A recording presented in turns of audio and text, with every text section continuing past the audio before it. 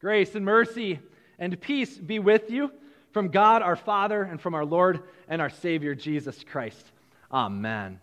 As a church, over the last 4 weeks, we have been spending time in the book of Esther. And Esther is this book that's buried kind of in the depths of the Old Testament.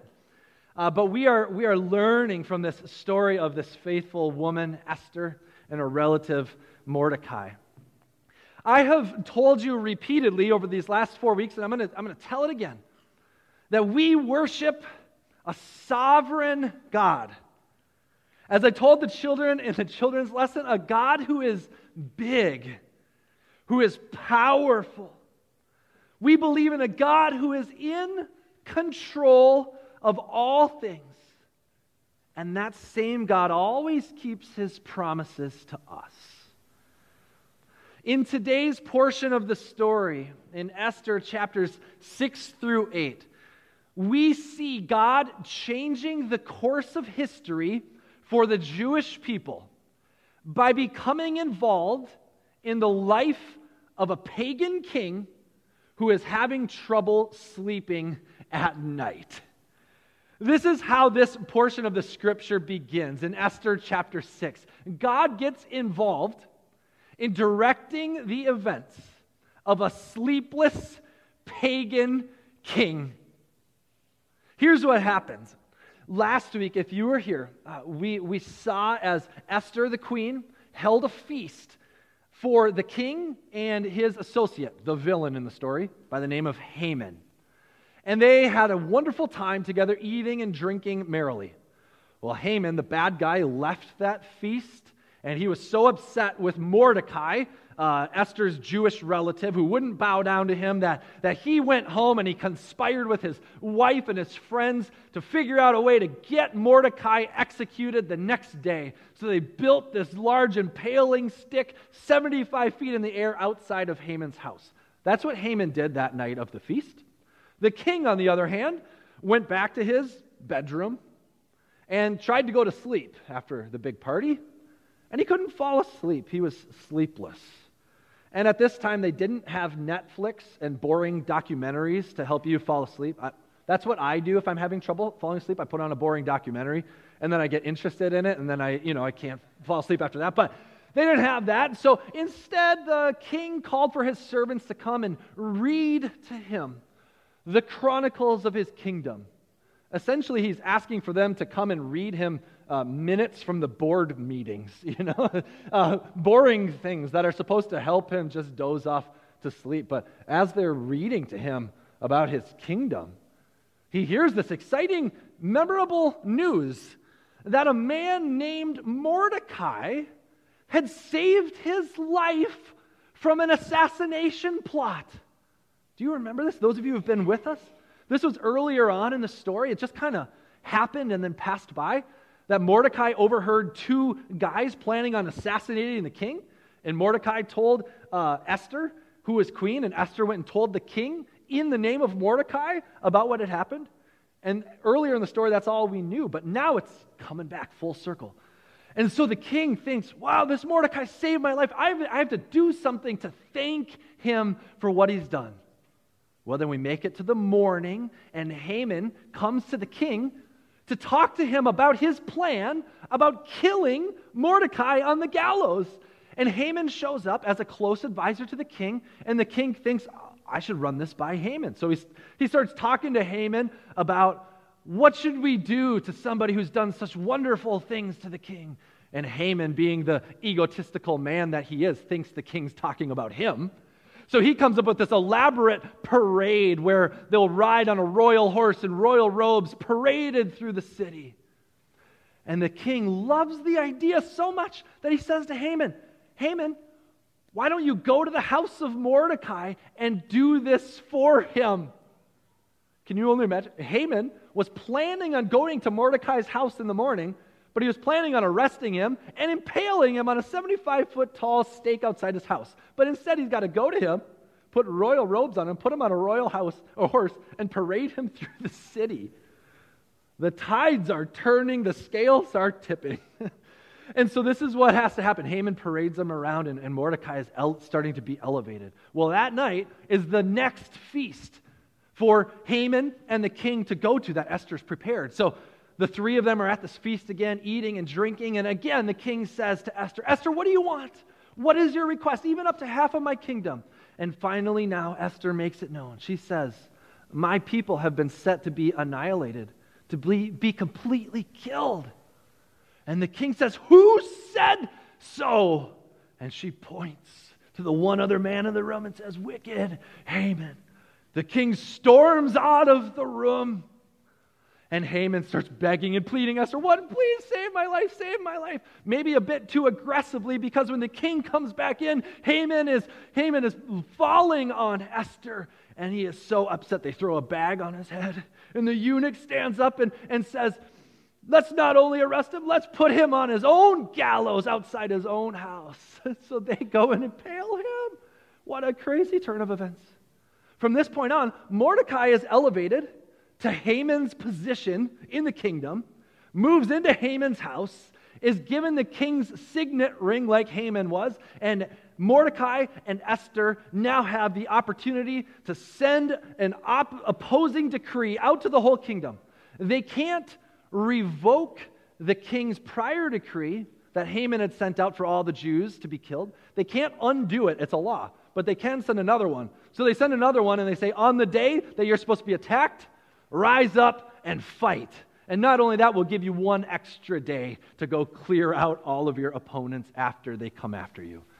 So this is what happens. What a turn of events. The tables are turning and the scales are tipping and justice is being served, I think we could say.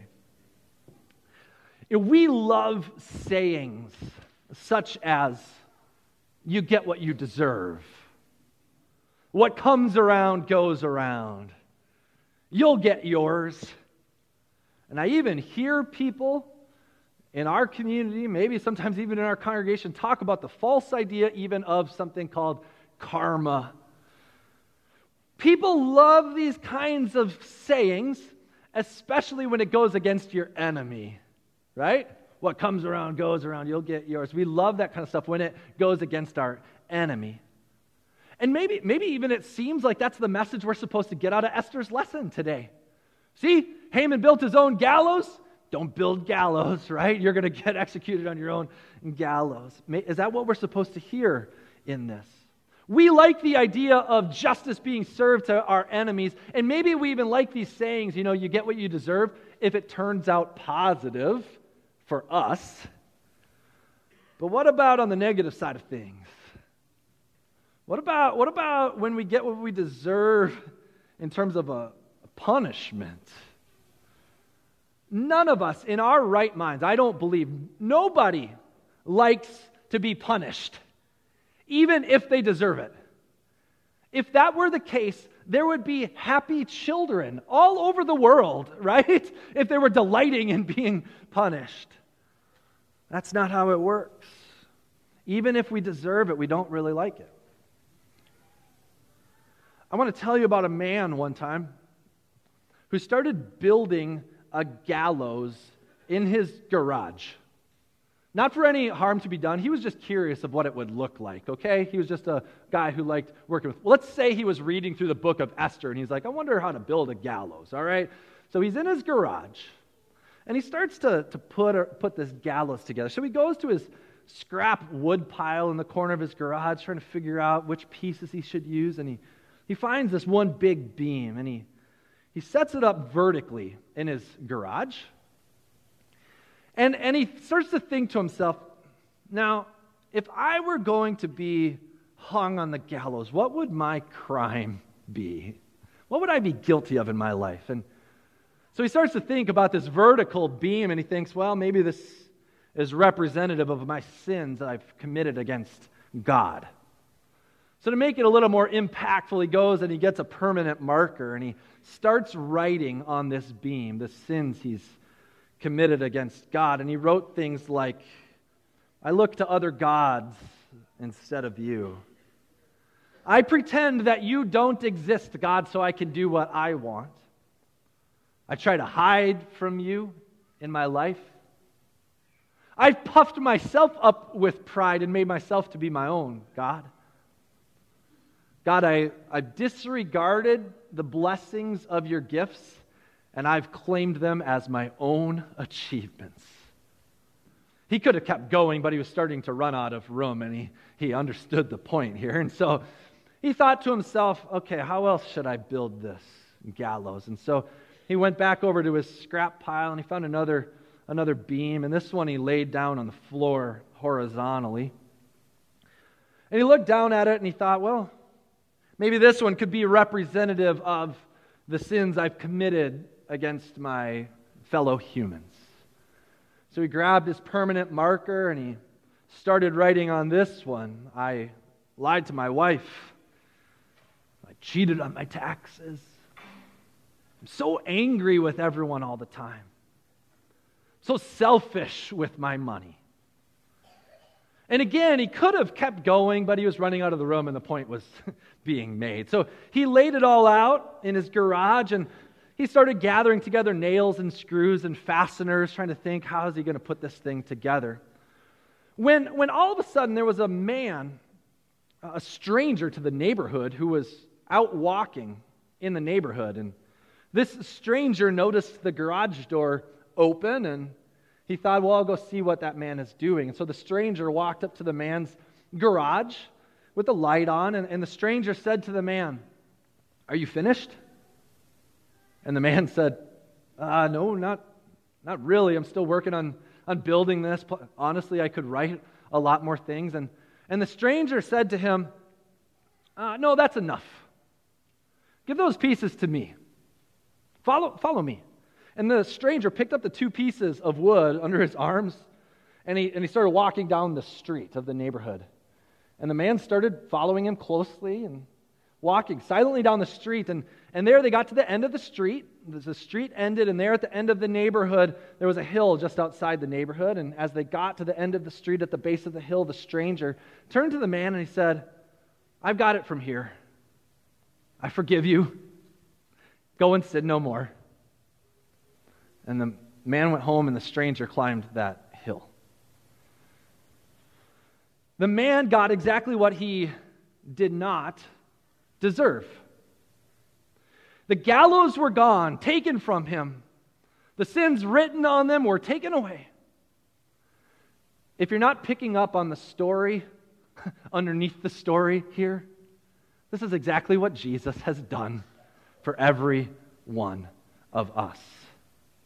Jesus took the gallows that we deserve, that we've built for ourselves with our own sin, and he climbed that hill called Golgotha, and there he took upon himself what we deserve, and he said to us, "I'm going to give you exactly what you don't deserve." This is what we get from Jesus. We do not get what we deserve. Instead, we get grace. This is, by definition, what grace is. Grace is an undeserved gift.